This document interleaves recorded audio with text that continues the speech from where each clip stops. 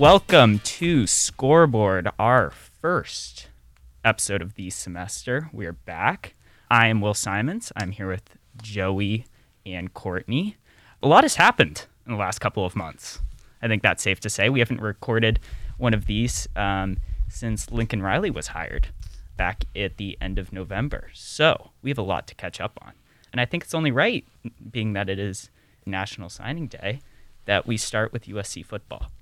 USC has made plenty of moves leading up to today. Joey, do you want to talk a little bit about that? Yeah, I mean, obviously the most recent and kind of most exciting news for the Trojans, we got Caleb Williams coming in from Oklahoma, joining Mario Williams, who committed a few weeks back. Caleb Williams, the number one overall transfer, coming back, joining his former coach from last year, Lincoln Riley, and Mario Williams, kind of his dual threat quarterback, both freshman all-team last year. Really the two kind of exciting guys, in addition to the other 12 USC transfers since just December. It's been just over 2 months since hiring Lincoln Riley, and already it's looking like a totally new football team for the Trojans. Yeah, number one transfer class on 24/7 Sports. Team rankings, Caleb Williams knocked them over. I believe it was LSU. Knocked them over the hump, which is pretty good, as Caleb Williams was the number one transfer, as you said. So, yeah, that's a big signing. Courtney, do you have any opinions on the USC transfer situation? Yeah, I'm actually very excited for this new look on the football team. You know, Lincoln Riley has been getting to work ever since he got hired back in the fall. And so I'm very excited to see Caleb Williams, Domani Jackson, Malik Brown all on the field during the springtime and during the fall season. So we got new faces coming up, so very excited. Yeah, and I think a big thing that the Trojans really capitalized on throughout this transfer portal is they didn't come away with the best recruiting class this year. Honestly, kind of disappointing for the Trojans program this year, but really they made up for it where they lost their ground. They came up in the transfer portal where it mattered, and especially this year, so many great transfers out there picking up on so many potential prospects. Yeah, I noticed the same thing. It's kind of, there wasn't a ton of volume when it comes to recruiting out of high school, but it was definitely they sort of went big or go home. Uncertainty at head coach, not a lot of time for Lincoln Riley to sign guys out of high school, but the volume really came in the transfer portal. I mean, 14 players in just 2 months is kind of astounding and something that I don't really think has ever been seen before in college football. So it'll be interesting to see with how many new faces Lincoln Riley will be working with. Yeah, I mean, they just jumped from, it was somewhere pretty high up, not a great rank after their high school recruits, but now overall, including transfers, they have the number 10 recruiting class in the nation, number one in the Pac-12. So I think just kind of looking at the Pac-12 as a whole, the players they got. Yeah, UCLA got some great players this semester. Oregon got some great players this offseason. But I really think the Trojans have a great chance to come out in the fall, take a run in the Pac-12 South, and I think we have a chance of seeing them in the New Year's Six Bowl.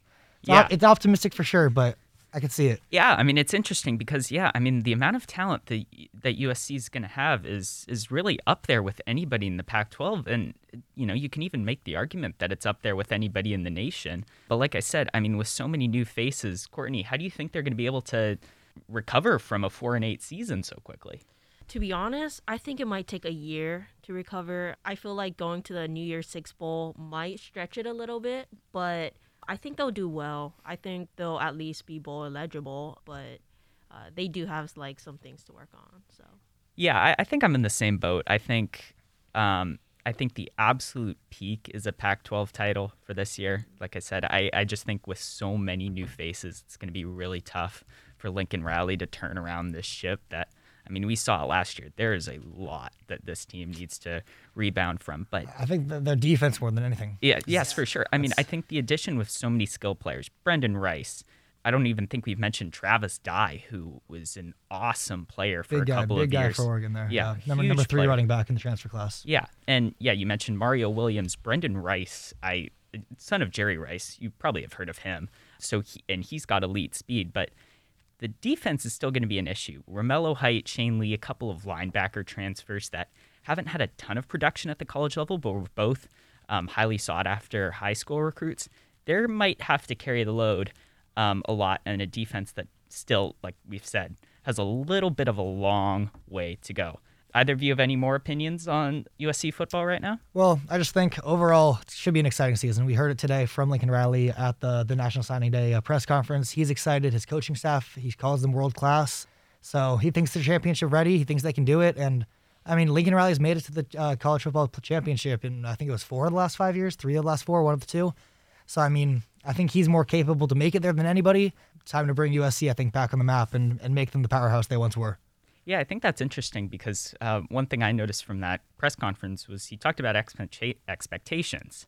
And he said that even bringing in Caleb Williams, his expectations for this team didn't change. And that shows how high of a standard he has for his college programs. So, yeah, I mean, you definitely know that he's going to try and turn around this program as fast as he possibly can. Joining the Pac-12 gives him the best chance to do it. Courtney, anything else? I'm just very excited for the year. I'm excited for Lincoln Riley, the new recruits, the new transfers. I feel like it's going to be a great season for them. Yep. I think the optimism is kind of the sort of universal feeling around campus. It's nice to be optimistic. It's nice to have something to look forward to. Yes, I would definitely agree with that. Moving on, it's still basketball season. It is the heart of it all. 6 weeks till Selection Sunday. That is correct. Yeah, this with football coming to a close, obviously the Super Bowl coming up in a little over a week. It's prime college basketball season right now. All eyes turned to the most important month of the year. Yep. And USC basketball's in a pretty good spot coming into sort of the home stretch of the Pac-12 season. They're currently ranked 19th in the AP poll, 26th in the net rankings after a loss to Stanford, but a win versus Cal, both games at home last week. They have an 18-3 record.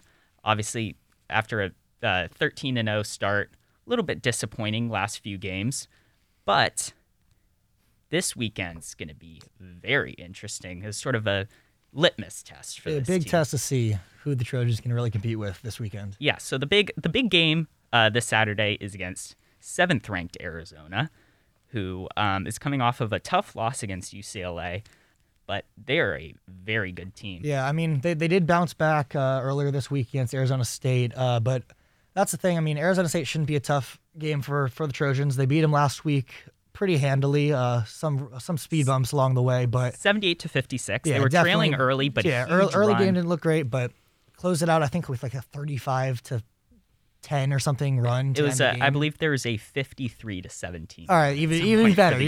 Yeah, so Arizona State shouldn't be the challenge this weekend. I think all focus this week during practice for the Trojans, and their team needs to be on the Wildcats and kind of the powerhouse they are.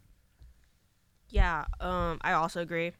I don't think that, them going against Arizona State will be that much of a challenge, just because I feel like, they've got it all together. They've got the momentum. They just have to work on their free throws. But other than that, I think they got a solid win on that part. So yeah, Arizona State's an interesting matchup though, and I think that's an important game for USC because they have had a lot of slow starts lately. Mm-hmm. It feels like every game, really since they've come back from their COVID break, sort of at the end of December, they have almost constantly gotten off to slow starts. And like we mentioned, I mean, they had a slow start. They were down, I believe, 22-10 in the first 12 minutes against both Arizona State and Cal. Mm. So I'm very curious to see if Andy Enfield can get his guys a little bit more hyped up for this Arizona State game, because obviously it is a look-ahead game. This team is definitely looking forward towards the big game against Arizona at the weekend, but I don't think you can quite overlook Arizona State that quickly. I agree. I think it's a good test to see, are we ready for this weekend? But looking to this weekend, I think it's all about defense at the end of the day. Arizona's a powerhouse. I think they're top 5 scoring team in the nation still. They're always scoring in the 80s when they play well, especially looking at guys like Benedict Mathurin. But the thing is, in Arizona's loss against UCLA, Mathurin shot 5 for 22. That's the way they're going to contain them, shooting 30%. Arizona did against UCLA. So kind of USC the last couple of years has been known for their defense. Big guys like Isaiah Mobley down low, Chavez Goodwin, Boogie Ellis up top, Drew Peterson's a long body in the wing. They just got to kind of have the intensity fight for all 40 minutes because the Arizona team most definitely can contain them for all 40 minutes if the Trojans are not giving all 100%. Yeah, and Arizona only shot 32% in that second game against Arizona State to follow up their, sort of primetime loss against UCLA. So it'll be interesting to see. Obviously, they still have to play UCLA again on Thursday prior to playing USC. Yeah, so we may see some fatigue. Yeah, tough rematch this week. It is a UCLA. rough stretch, but with those two tough shooting nights, I think they shot something like 6 for 50 in those two games from 3. So it'll be interesting to see if maybe they're due for some positive regression, or can USC and UCLA sort of catch them while they're down and sort of in a rough spot. Any predictions for this weekend? Courtney, I'll start with you. For score predictions, USC 70, Arizona State 68, Close game. and then Arizona with 60, and USC with like 52. Ooh, yeah. Defensive battle on Saturday. I could see that happening. I do. I think at the end of the day, I think the two most important factors on Saturday will be Drew Peterson and Isaiah Mobley.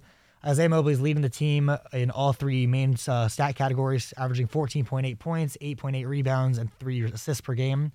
Drew Peterson, last game, shot 5 for 5 from 3, 7 rebounds, ended with, I think, 23 points. So those are the two kind of biggest offensive threats for the Trojans. Boogie Ellis, if he can be providing, he's kind of inconsistent. If we can see him figure out his shot early on, drain some shots early, I do think the Trojans have a chance to at least compete with this Arizona team. Yeah, I'm not so optimistic about a Trojan win out in Tucson this weekend. It's going to be tough. But like I said, it's a good litmus test to see really where this team is at, because this team has actually really had one of the easiest strengths of schedule in the Pac-12 and really in the nation. Yeah. They haven't played a ton of the big talk. top-tier teams. But I really agree with you about Drew Peterson. Drew Peterson's really stepped up his three-point shooting lately.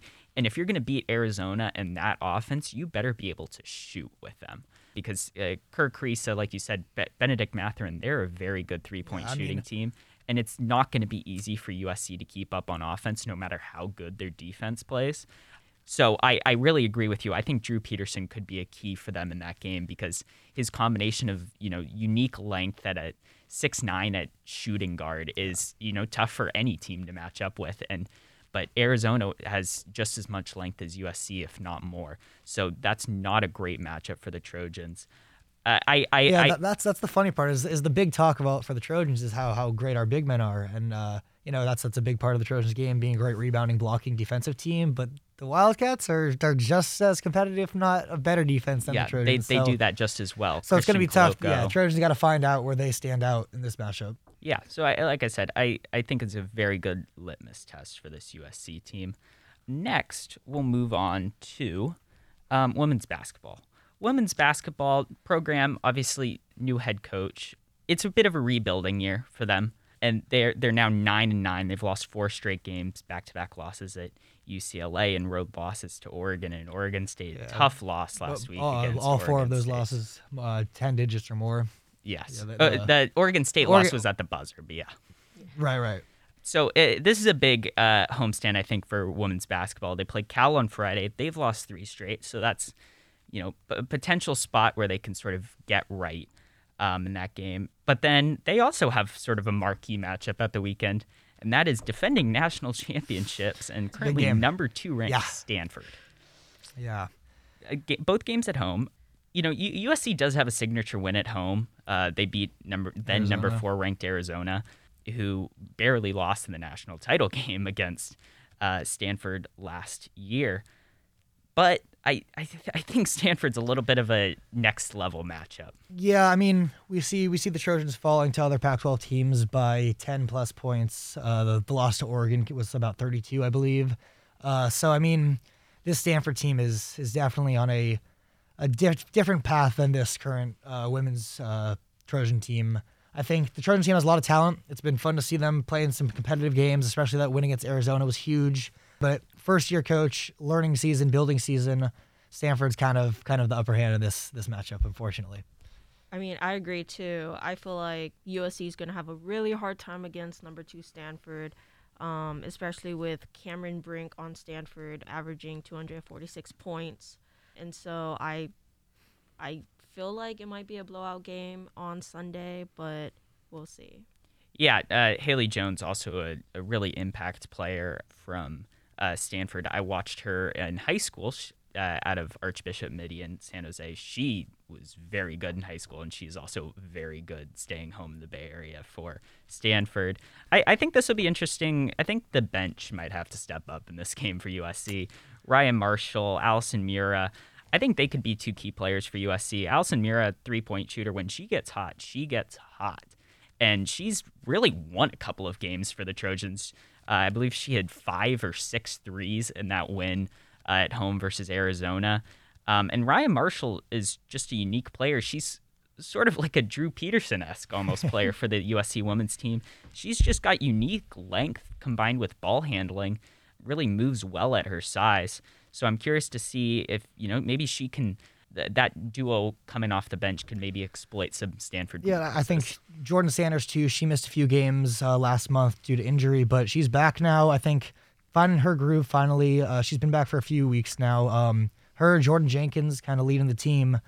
I think if they can find their rhythm early also, we could see some light for these Trojan fighters. But at the end of the day, the Stanford team is coming in committed. They're also coming in hot. They did just beat now ranked number 8 Arizona at home, 75-69 last week. So Trojans have their work cut out for them for sure. Yeah, I think the point that we're getting at is that it's going to have to take a perfect game for USC to really even keep it close against Stanford. Stanford's currently 16-3. They haven't lost yet in the Pac-12.